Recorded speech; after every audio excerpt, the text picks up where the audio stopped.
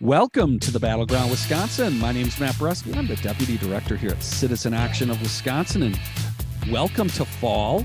It is election season, and that means we have with us Citizen Action's Movement Politics Director as a special guest panelist this week, Priscilla Bork. Priscilla, good to have you. Thanks for having me. I'm excited to be here.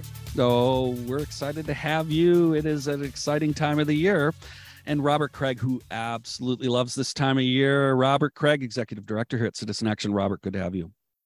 Good to be here, but it's kind of a nervous time of year too, because there are huge stakes and it could turn out either way, a very good way or a very terrible way. Yeah, absolutely. But look, this is not something that just occurs in a state of nature. Our actions matter. And that is why we have Priscilla on this podcast, because we want to spend some time talking about that. Very specifically, the idea that we're now post Labor Day, which means the campaigns are in full season.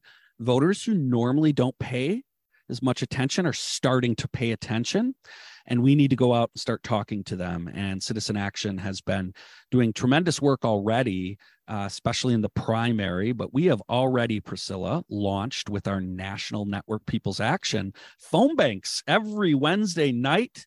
And Yes. This Saturday, we're launching canvases in Milwaukee and Green Bay, and the next week in Wausau, Eau Claire. Tell us more and why our listeners should be really excited and get involved. Yeah. Like you said, it's election season now. Like, you can't ignore it anymore. If you haven't been getting mail, you've been seeing it on TV and billboards and just everywhere. But we are hitting the ground full speed ahead. We've done 2 weeks of phone banks so far with People's Action on Wednesday night with about 30 people every week. Wow. That's a lot of people. It's a lot of people to stay on a phone bank the whole time. And to keep coming back every week as well. Like, looking at the numbers in the weeks ahead, these numbers just keep going up all the way to November 8th. So I'm excited for so many people around the country that are calling on those Wednesday nights. When you say 30 people calling Wednesday night, tell our listeners more about who are we calling? What are these conversations like, and why are they so important to Mandela Barnes' success and, quite frankly, a lot of progressives up and down the ticket?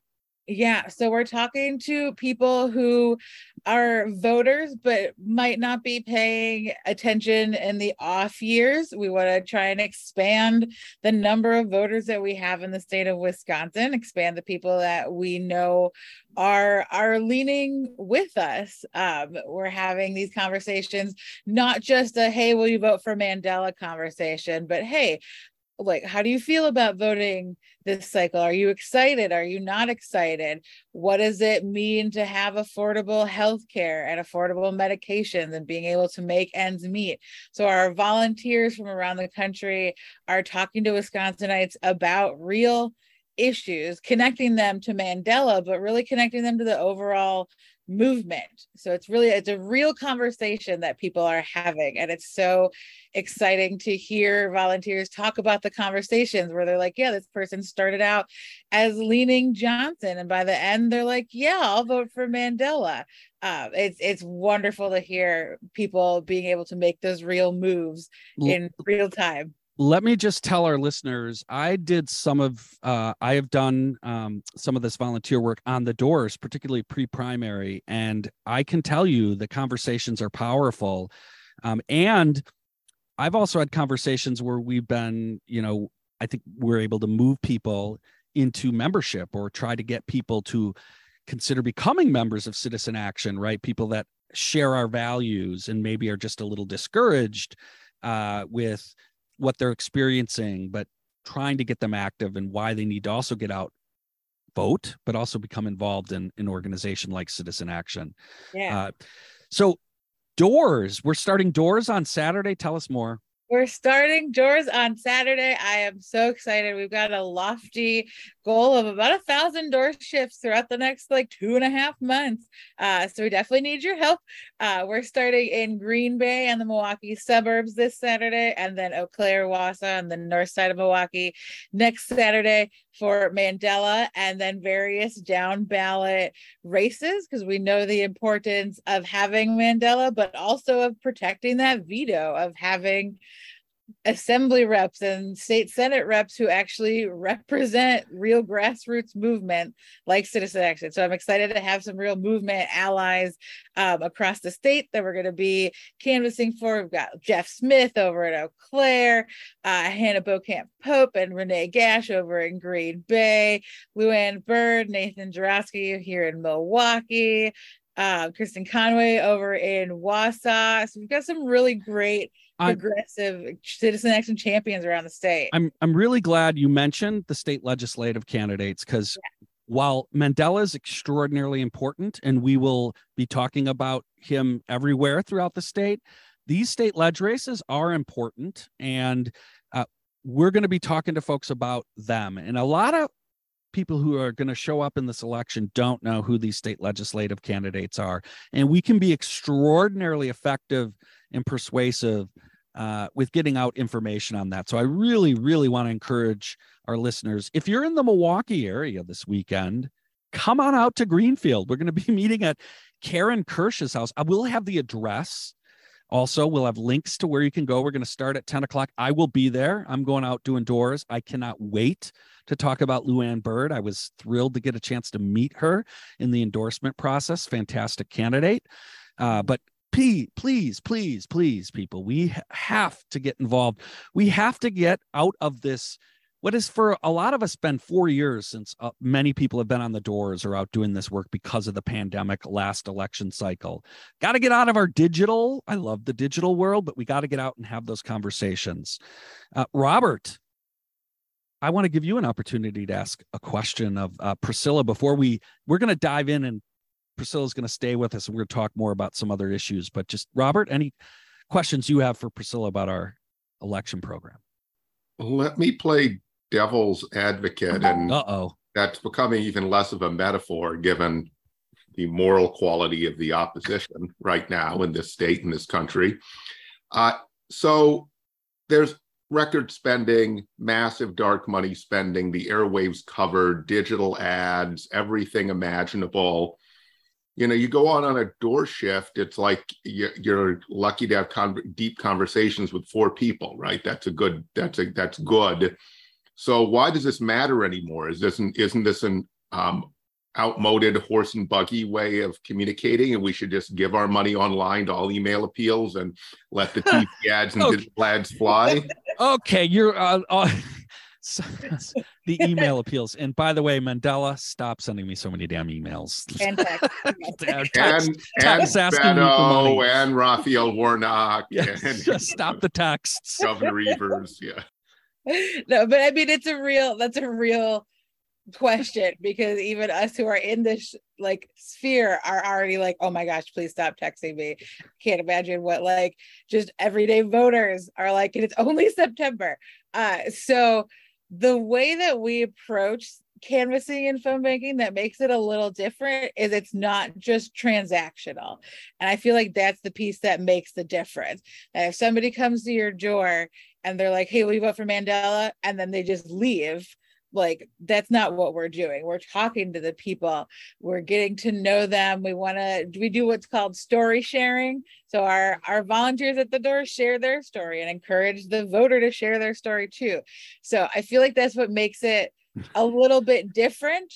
And I really encourage everybody to try it out. Like, I was not sold on it until I tried it on the phones, and I was like, oh, this is really great. I like having these conversations. Yeah, so, it's powerful. Yeah. I'll just say this. There's a lot of good folks of Shorewood, this primary, who know a lot more about my family and my kids and why I feel so motivated to get out and do this work. But it's really what we need to be sharing with each other, this sort of shared human experience of what we've been going through. And that's what cuts through, Robert, to kind of answer your question. I'm sort of doubling up here as someone who did doors like 5 days for Darren and Mandela. It is, the conversations are powerful.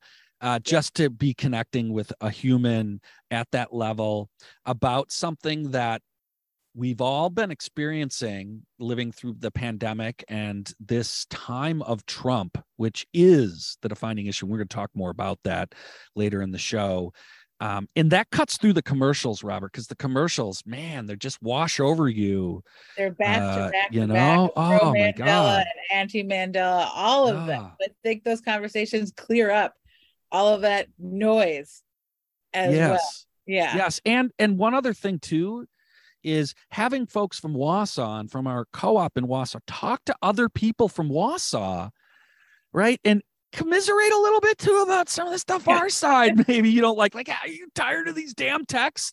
Tell Mandela I'm done with texting, right? You know, that's the kind of stuff that these conversations spark. They're honest, they're real, and they're not filtered by, oh, I'll wait for you to reply to that text in a half hour. They're immediate, and that's powerful. Please don't forget that, and folks. I would just add, because I hope the audience knows I was playing devil's advocate there, that interpersonal communication from someone in your community is more transformational. People move much more. So you as an individual don't have the scale of a TV ad, but think about this. People are thinking about other things, leaving to wash their dishes in the kitchen during the commercial. They're not really paying attention. So it's much more impactful, and it can have a massive impact like TV if you get enough scale with enough volunteers. So that's why we're appealing to all of you that we need grassroots energy here, because being on the right side, saying the right thing on social media is not enough anymore. We are such a closely divided state. I'm telling you, grassroots volunteer canvassing can absolutely make the difference in both the U.S. Senate and the governor's race and the attorney general race and a number of contested Assembly and Senate races. And with that, we have to take a break. You're listening to the Battleground Wisconsin. We're Citizen Action. You can find us at citizenactionwi.org.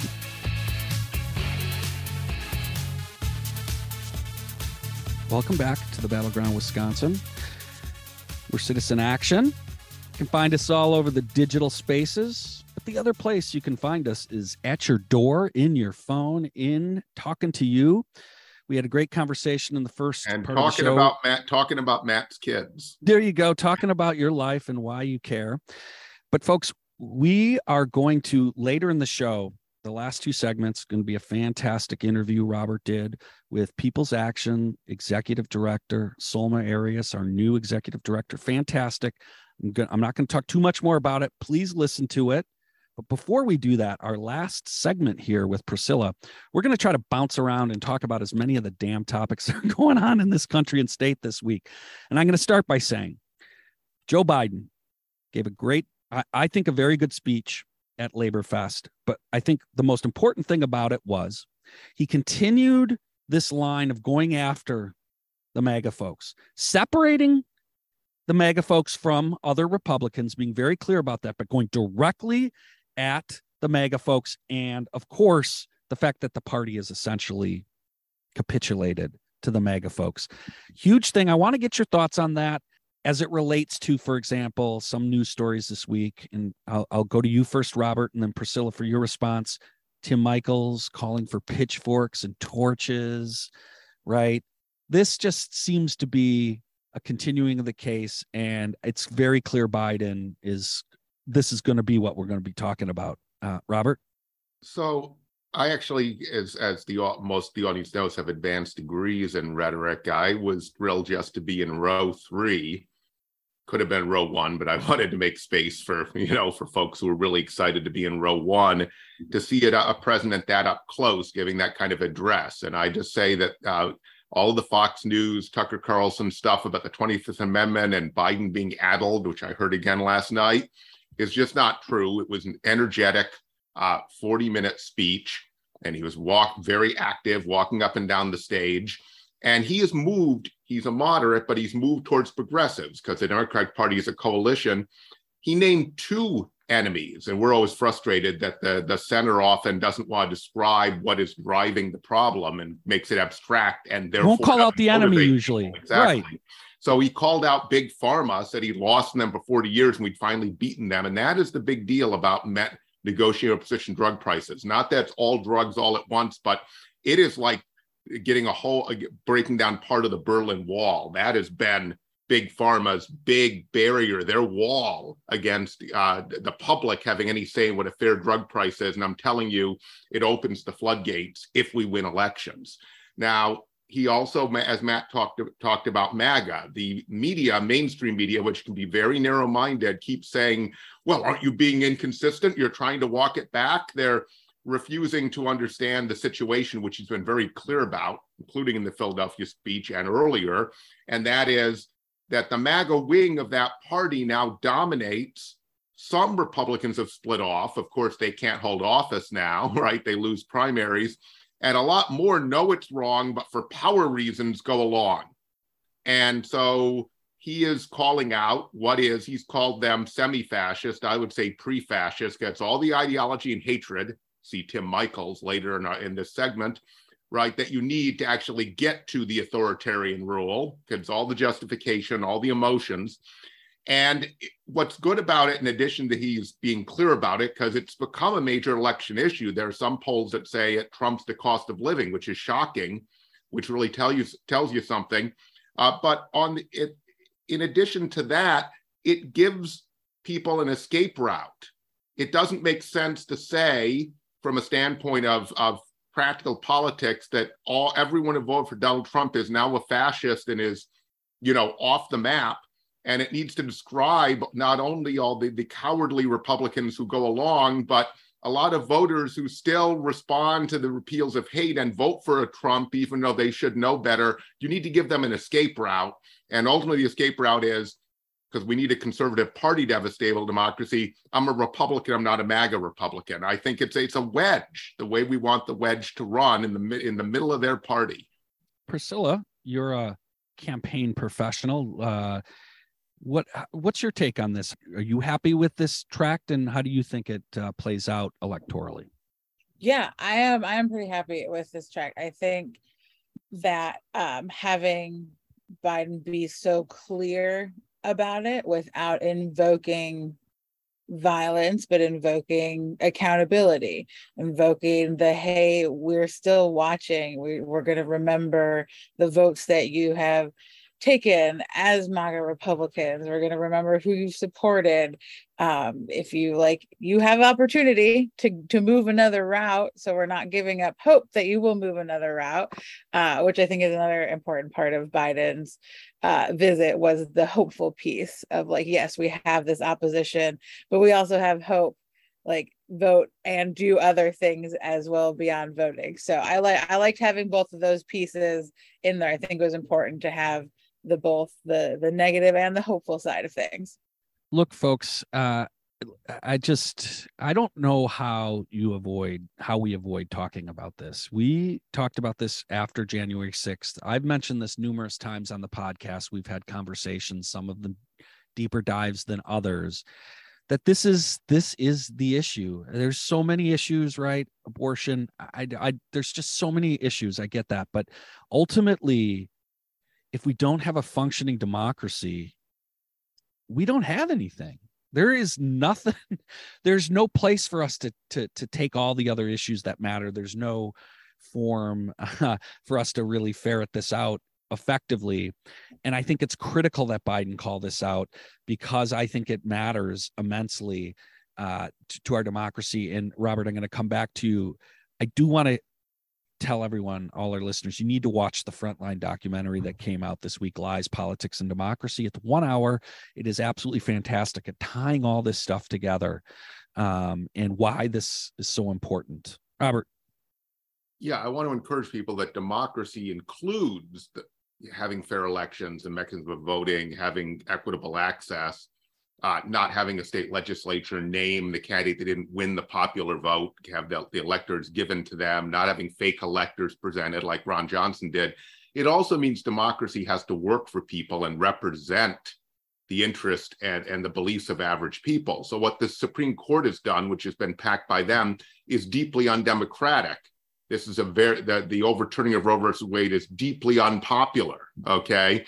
And this is minority rule. Minority rule is also that giving the state legislature supremacy is before the Supreme Court in the next session, which means we have to have 2 more senators so that we can add Supreme Court justices and rebalance the court. And also we need to hold the House so we can actually limit the court's jurisdiction as necessary, which is a power Congress has.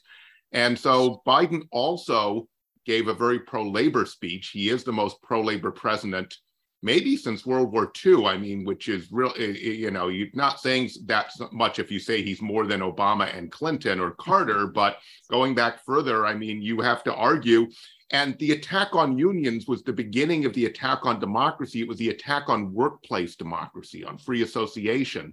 And he is committed to restoring democracy at work and the power of working people and passing labor law reform, which again requires 2 more votes in the Senate, including Mandela Barnes, to break the filibuster. Then we have the votes. I just wanted to, before we go, I wanted to get both of you a quick comment on news this week that demonstrates why all this is so important, why I wanted to underscore democracy, right? We have a Waukesha judge just yesterday, I believe it was, disenfranchising. It's going to be thousands of voters by essentially saying that clerks can't go in and correct minor address corrections. So say your zip is wrong or you forgot the zip, right? That supposedly clerks can no longer go change that. That could potentially exclude around 7% of absentee ballots. That's a significant chunk of ballots, Priscilla. Yeah. There's no other word other than just disappointing. I think I've gotten to the point, as many people have, of stop being surprised by the blatant voter disenfranchisement that is happening in this state every single election cycle. We're always just waiting for the other shoe to drop of what's going to be taken away, when our ballot box is going to be gone, when these laws going to be even tighter now. So it's frustrating that they can't just fix, like, it's a minor little thing. And it's frustrating to think 7% of ballots can be turned away because they maybe wrote 4 digits for their zip code instead of 5, or got smudged. Like, it's heartbreaking. It really is. Yeah, Robert. It's mostly zip codes, and it's mostly the witnesses. And I've never done a mail ballot until COVID, and the witness thing is ridiculous. It's confusing. Okay? It's confusing. It's such a tiny little line. It's just another step to make voting harder, as is this. These are technical errors. If you have the address of the witness, you know their zip code. And in fact, Justice Hagedorn, the only swing judge in the U.S. State Supreme Court, has pointed out that we never defined what a complete address is. So the idea that the zip code has to be there for the witness is not in the law. And then we have this Waukesha judge declaring this is illegal.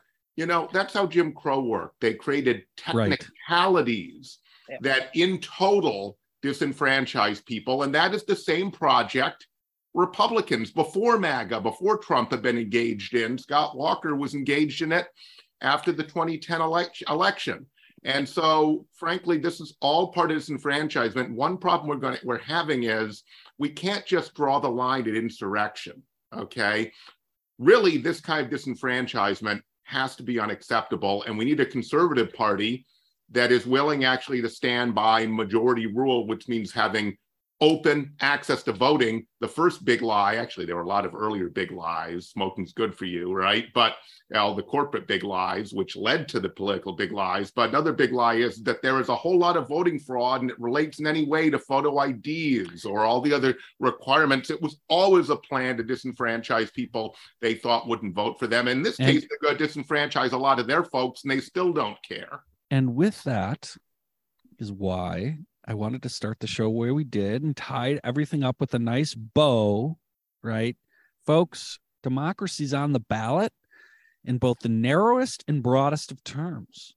And you need to get off the bench and start volunteering. We'll have a link for you to get off the bench and RSVP. We got phones, we got doors, we got other opportunities. We have organizers. We will find a way to get you involved, but you need to get off the bench. Folks. One thing, Matt, I was going to say, some of our listeners aren't on the bench, And if we're in the home stretch. So if you're tired, you've been doing canvassing every weekend, keep it going. And other folks who haven't done it yet, join those folks that are already working so hard out in the field. With that, folks, we will see you next week at the Battleground. Enjoy the interview with Soma Arias from People's Action.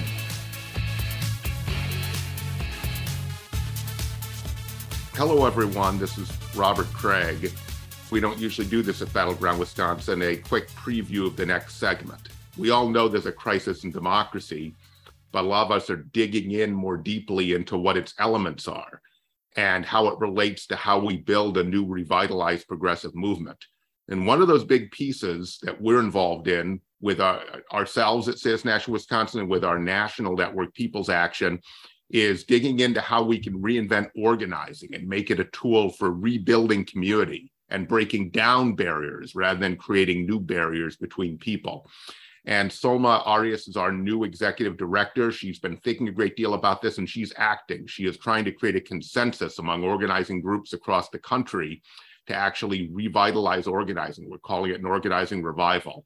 So this is a deeper dive than we usually do at Battleground Wisconsin, but I think it's important as we think about the role of grassroots volunteerism and organizing in a new multiracial American democracy that we revitalize and we rebirth right now, since it is so under threat from a hateful and pre-fascist right. So I hope you enjoy the interview. Welcome back to Battleground Wisconsin. This is Robert Craig. We have a special guest for the next two segments, Soma Arias, who is the executive director of People's Action, which we've talked about often on Battleground Wisconsin. That is a national federation of groups like Citizen Action of Wisconsin that is in states across the country and is building national power through state and local power, through power building organizing groups. So Soma actually used to run a People's Action affiliate in Kansas. And so she is very experienced with what we are trying to do with voters in the upper Midwest. So Soma, thank you very much for joining us. Thank you, Robert. I am excited to be here. So I just want to make sure our listeners know you a little bit, Soma, and your journey.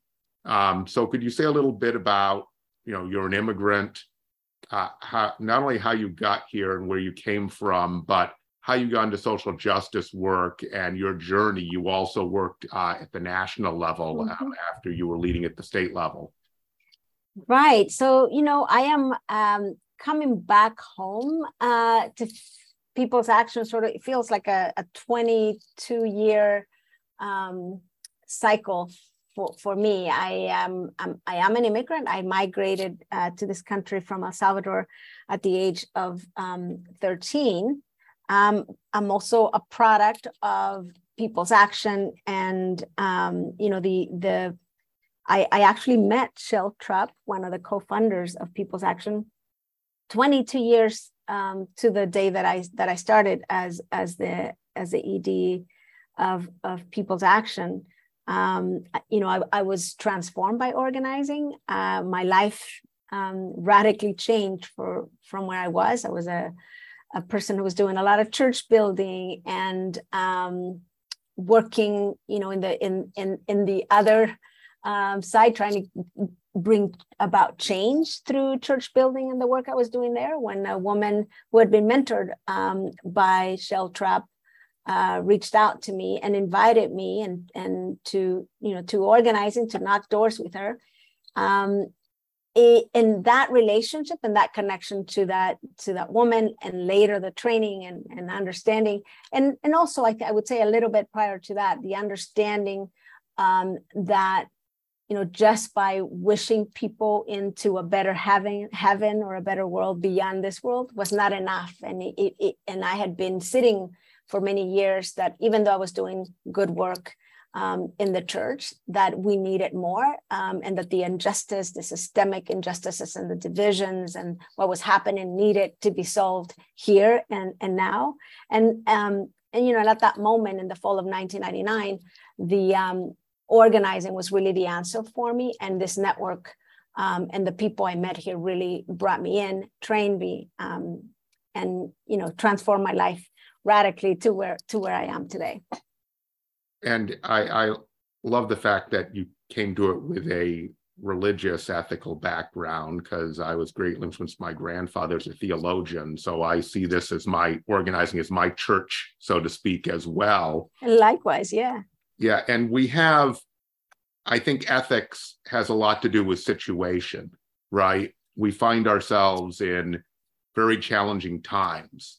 There was, and maybe to a fault because so many people were left out, this is a country that took for granted that it was the first large-scale democracy or representative government, and that we were always going to be the beacon of hope for the world. But now other democratic societies, or those aspiring to be so, see the United States very differently. We're experiencing what some European countries experienced in the 20s and 30s, some of which ended up in fascism. We at least have pre-fascism. And I know that you are thinking about the role of organizing in this, but I wonder, you might say a bit about how you see the current situation, because then what I'd really like to talk to you about is how an organizing revival, as you call it, can help address the current crossroads we're at, the crisis in democracy and that we face right now. And I say democracy broadly. I think our government not delivering for people falling behind, inequality are all part of a failing of democracy too, not only the attack on the mechanisms of voting. Yeah, in the 22 years that I've been organizing, and you're absolutely right. For me, and 22 years ago, when I got into this work, and the reason why I got into this work is because there was curiosity shown to me, from where I was at to where I am now, and I, in return, in my 22 years, I've operated with that ethic. I'm curious about people. I want to know why people think, do. I'm also about building community. And I think organizing at the heart is one about, it's a process of transforming people through relationships. And it's also about building community, something that we know is missing in today's society, which I think is one of the factors to where we are and the divisions that we have in the country today. Because when we can see the collective power that, that we can bring, and the change that comes through collective power, when we care about each other and when we dare to sit and stay with somebody who may not think like us, and stay in that relationship. I think there's power in that, and when there's power also in building the kind of community that just focuses on, like, what is it that we collectively, what is our self-interest, how do we make this a better neighborhood, a better city, a better state, and a better country. And so I learned a lot in my journey about bringing people together and working in settings where people were just looking out for each other and wanting to create a better state, in the state of Kansas where I grew up. And so when I started talking to folks here at People's Action and heard that there was an organizing revival, there was, like, we needed to come back. And then I started talking to the directors and people across the country, and really watching for the last 7 years from the lens of immigration. So I spent the last 7 years leading one of the national networks on immigration reform. And from where I've been seeing and kind of reading the landscape of the country, really seeing that we're in a moment in a country where, like, in my 40 years of living in this country, and even in states like Kansas, I've never seen this kind of divide in the landscape and what we're trying to do. So to me, an organizing revival, and the reason why we need to get back to just being curious about people, about talking to each other, that if we don't do that, this entire country and our entire humanity and community are in danger of, like, not being able to see one another for who we are, instead of just our political affiliation. And of course, yes, we want to talk about our differences, and we're not always going to agree. But to me, an organizing revival is about going deep into ourselves to really understand and really push ourselves to look beyond ourselves and is also about looking outside and building what we call building a bigger we, which means that we can't always be speaking to the choir and preaching to a few people in the pews. We got to be reaching other people, and we got to reach out to each other. Otherwise, we're not going to continue to perfect this democracy and build something that works for all of us, not just a few of us. And Soma, we talked a lot about the multifaceted attack on democracy that really began decades ago when the ultra rich and large corporations wanted to get out from under responsibility, right? And started creating huge disinformation campaigns and political power and an ideological movement that would justify it. It seems like much of that, listening to your framing, is an attack on community. Yeah. In other words, if on Tucker Carlson, immigrants aren't people like you, came and strengthened our society and added more voices, right? And a richer mosaic. Instead, they're just some sort of infestation breaking through the border. The other, and somebody that you're supposed to be suspicious about, and they know that works, because when the beauty that that I experienced in the state of Kansas is that there were a lot of people who, yes, they saw me different. There were a lot of people who I got to know, but most of them were not people like me. And when people give each other an opportunity to get to know someone who's like maybe the other, they understand that we're a lot much more alike than we think. And that's what I experienced in Kansas, especially in the campaign that we put together in 2012, when the Secretary of State, Chris Kobach, was, really vilifying and scapegoating immigrants to pass anti-voter legislation that really was at the end of the day going to actually hurt citizens and women and all people of color who could vote. But it was with the intention of voter suppression. It was with the intention of marginalizing over 300,000 voters, but using the fear and the mistrust of immigrants to do that. And so that continues to play out not only in Kansas, but throughout the country and in much bigger stage nowadays. And I think it's a lot easier to break up community than to rebuild it. That's absolutely right. We're going to take a quick break. When we come back, I'd like to ask you to dig in a little more on how we would do that, how an organizing revival could do that. And then we can also get to how building that bigger base, the bigger we, the people not part of a movement now, being inviting and bring people in, how that affects political power. This is Battleground Wisconsin. Welcome back. You're listening to Battleground Wisconsin. We have the newish, I will say, Executive Director of People's Action, the National Federation Citizen Action is part of, Soma Arias. And so Soma was talking about in the last segment her experience and about the threat to democracy, which is in many ways an attack upon community itself, and what an organizing revival might be and how that would help address the problem of, as she just put it, creating a greater we and being opening to bring new people into the progressive movement, not being a judgmental movement that expects people to already agree with us. That's not how you come into relationship community with people.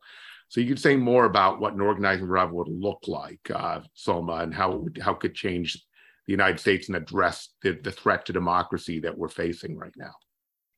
Yeah, I think that the last 2-3 years of the pandemic, of a kind of an event that is historic and most of us had not lived, really, I think taught us two things. One is for some of us, it was wow, we've isolated ourselves, and it's it further, I think, emphasized the fact that we isolate ourselves and we can be fine, or and also wow, I haven't been around people for a long time. I think a lot of us are longing, and I have these conversations with hundreds of people across the country, but I think the country, humanity, individuals, we all need are relational beings. We need each other. And to me, you mentioned something earlier about that, for those who grew up in church and part of a congregation, there's something beautiful and strong and grounding about being part of people who you get to see every week, and that you have things in common with, and that you feel in solidarity with. And that, for me, that happened in church. And then it also happened in organizing, like the power of people coming together, talking about an issue that's happening in their neighborhood, in their community, and then aligning. To me, I felt that same grounding and that same power when I did that in church, and when I did that in communities and in neighborhoods about, whatever the issue may be. But once we take those institutions that form community and we take them out of the community, we're left with a sense of, individualism and sort of longing and loneliness that I think, it's not healthy. And it's not healthy for any of us. That not only does it, create that feeling of divisiveness, and we're just clearly just listening to news or talking to ourselves or the few people in our small circle. And the organizing revival is really about reminding ourselves that we depend on each other. And with the use of internet and all the media that we can get to see, not only for what's happening in this country, but what's happening in other countries, as a country, we can no longer be siloed from what's happening around us and globally. So we understand and then we also understand that the social media and the people that we talk to does not replace talking to people and really building community and have an outlet for emotions, for the anxiety that's happening in this country with climate change, with politics, with the divisions. And so moving ourselves to get out of our bubble and really reach the people. A lot of us don't even know our neighbors anymore. And much less when we're talking to people, would we talk to people who are wearing a red hat.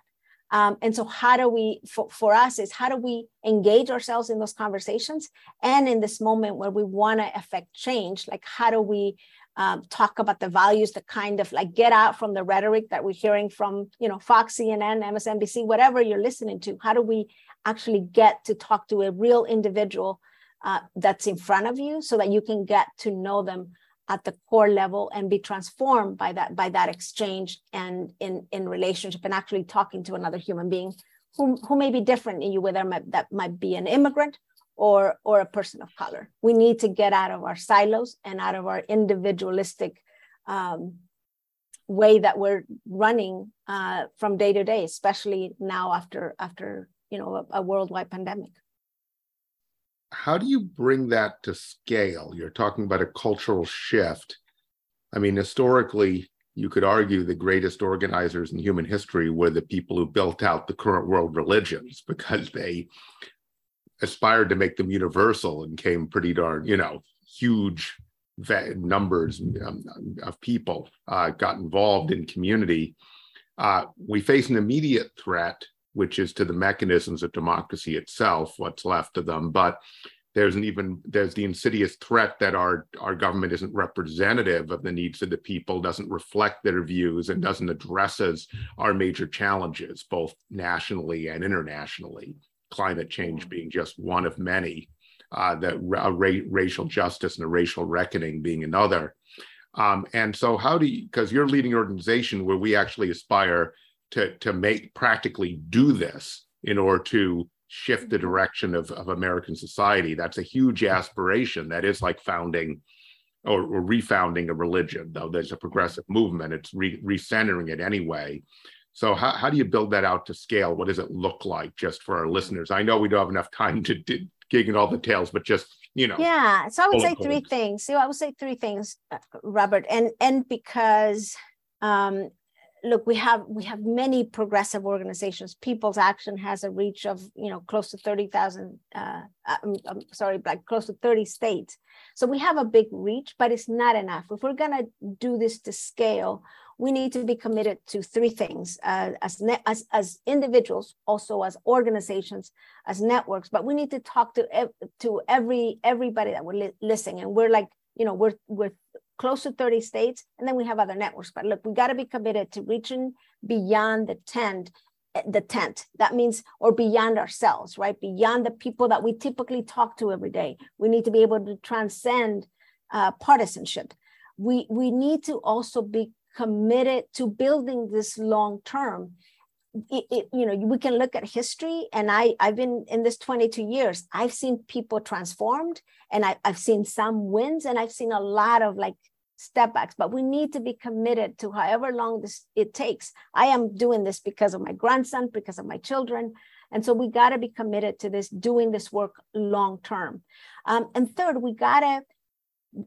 there is a set of like what we call organizing fundamentals that, especially for new organizers or activists, that we've got to be committed to this. There's no shortcuts in how we do the work. That means that it needs to be patience. It needs to start with curiosity, and there are a sense of like training and a set of skill set that we need to develop and continue to train. So we at People's Action are committed to that kind of discipline and training that it will take for the next generation of organizers, because a long time after you and I are gone, Robert, we can do our part in the next, in my case, the next 10 to 15 years. But this is my time, and I'm committed to this work because I believe that the next generation of organizers are the ones who are really going to bring about this change. And what I would say to them is that, yes, it requires commitment and speaking to the people that you're not talking to. And it will require commitment to do this long term and not get discouraged when it doesn't happen in the next 2 or 3 or 4 years. And third, you gotta have a set of fundamental skill set that you need to be able to put in place and build around those 3. And at the moment, Robert, just to say, every organization across our network in those 30 states have a commitment to this, because this is not, just my vision. This is really a vision and a commitment of this network. So to build to scale, everybody in the network in those states are committed to those 3 areas of being committed, being in this for the long haul, and really like a set of fundamentals and training that we're training our staff, our organizers across the country to equip them to do the work that we must do. So let me run a proposition by you, because this is a very politically minded audience, because Wisconsin is distorted by being such an important state electorally. It's like every election's critical national election in Wisconsin, it seems. And that is, this could seem like really hard and too long term, right, to people. Like, we have a crisis now, but an alternative proposition would be that kind of establishment Democrats, consultants, the people who run campaigns right now, they by necessity have to work within the broken now, and that limits what they can accomplish. So they're trying to get to 50% plus 1 in Wisconsin, which is always a very expensive and difficult proposition, and seesawing either way based on context, right, what's going on and in the world. And so doing this work can change things. So when people ask, where are the people of color in the room? Where are the rural people in the room? It's because we haven't built relationships long term. It seems like this can change power so that you are working on a different terrain once you're in elections. In many ways, Democrats have jumped ahead and not done the fundamental thing you need to do in order to actually shift power. Yeah, that's a great proposition, Robert. And I think it fits under the point that I mentioned. We've got to be committed for the long haul, and we have got to understand have a clear assessment of the landscape. And so what I call everything that I talked about, like it's what I call the evergreen. Like, right, we have to bring back curiosity for people. That has to be like the evergreen. We must always be looking to people with curiosity. That needs to be like how we practice that organizing. But the thing when it comes to what can we win now in the electorally, politically, with campaigns, we have got to have a clear assessment. I feel like that sometimes we activist organizers are working out of an analysis of the political landscape that might have been from 10 or 20 years ago. And I just want to say to us, I mean, let's have a real honest conversation about the power that we have, about the divisiveness that we have in Congress. And even when we elect, we have a trifecta, right? Like all of the things that are like actually adding and making this landscape what we have today, right? Like this is how much we can win now versus what we want to build to win later. So a clear and strategic analysis of the landscape and the power that we have and the power that we need to build, right? Like, you know, the Inflation Reduction Act is a good example of, like, you know, there's a lot of divisiveness over how good it is or how bad it is.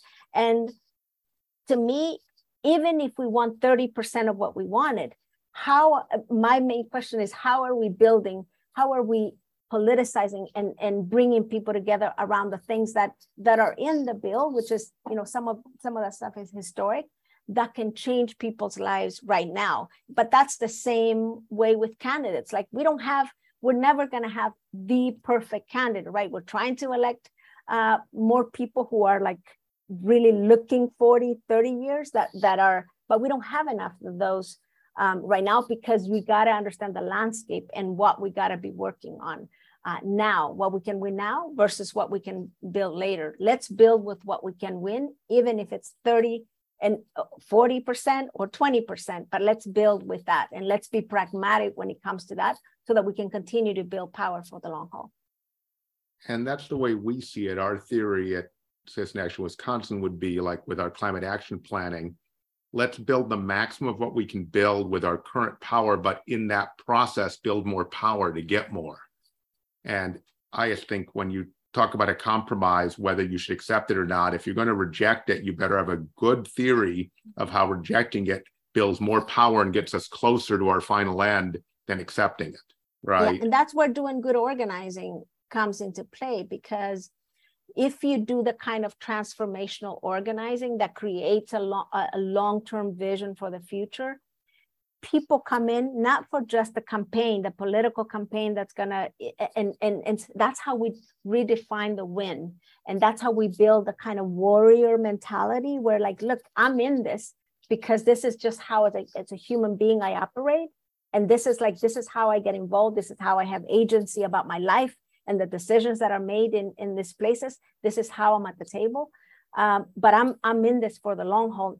And this is not about whether we win this next campaign or next election. It's about what I'm creating for the 2 generations or the 7 generations ahead of me. Now, of course, to keep people motivated, it's good to get some wins, but then to understand that you can't be disappointed because it's something, we didn't get something beyond our current power. Exactly. Being dedicated, as you said, to fighting to build that power, right? And dedicating ourselves to it. Absolutely. So this was a great anecdote to a lot of the election talk in Wisconsin, where we tend to be very short-term oriented around the next election in front of us. So thank you for all you're doing. I'm really just thrilled that you're leading People's Action and leading this work. And we will keep everyone up to date in Battleground Wisconsin and how the organizing revival is progressing. And hopefully we'll have a new U.S. Senator here to work with us on the federal part of power building. So a People's Action, Citizen Action Wisconsin champion. So thank you very much, Solma, for taking the time and having this deeper kind of conversation. And can I say one more thing about Wisconsin? Because, you know, there's like, because I've run state campaign, and I know that when you're in the state, you sort of have a view and a landscape of the state. But for us at People's Action, because we're looking at 30 states and we're looking at Wisconsin as the spotlight and a theory of where we can elect somebody who's going to make such a difference. Our eyes are in Wisconsin right now because we think that this proves a theory of change, that we can win what we can win now, and we can move. But look, if we win, if if Mandela Barn wins, then this changes the whole landscape of what Senate we go into. So for us, it's ground zero for us, and so we're committed, and we're all watching and supporting from afar. So good luck to you, and thank you for all the incredible work that's happening in Wisconsin. And we're against dark forces. We're seeing it on TV right now. Every community destroying emotion is being thrown at Mandela Barns right now. And so only good organizing is going to overcome it and then build a new America. So thank you for everything you're doing, Soma. Thank you, Robert. So thank you for joining us this week on Battleground Wisconsin. Until next week, keep fighting and get involved and volunteer.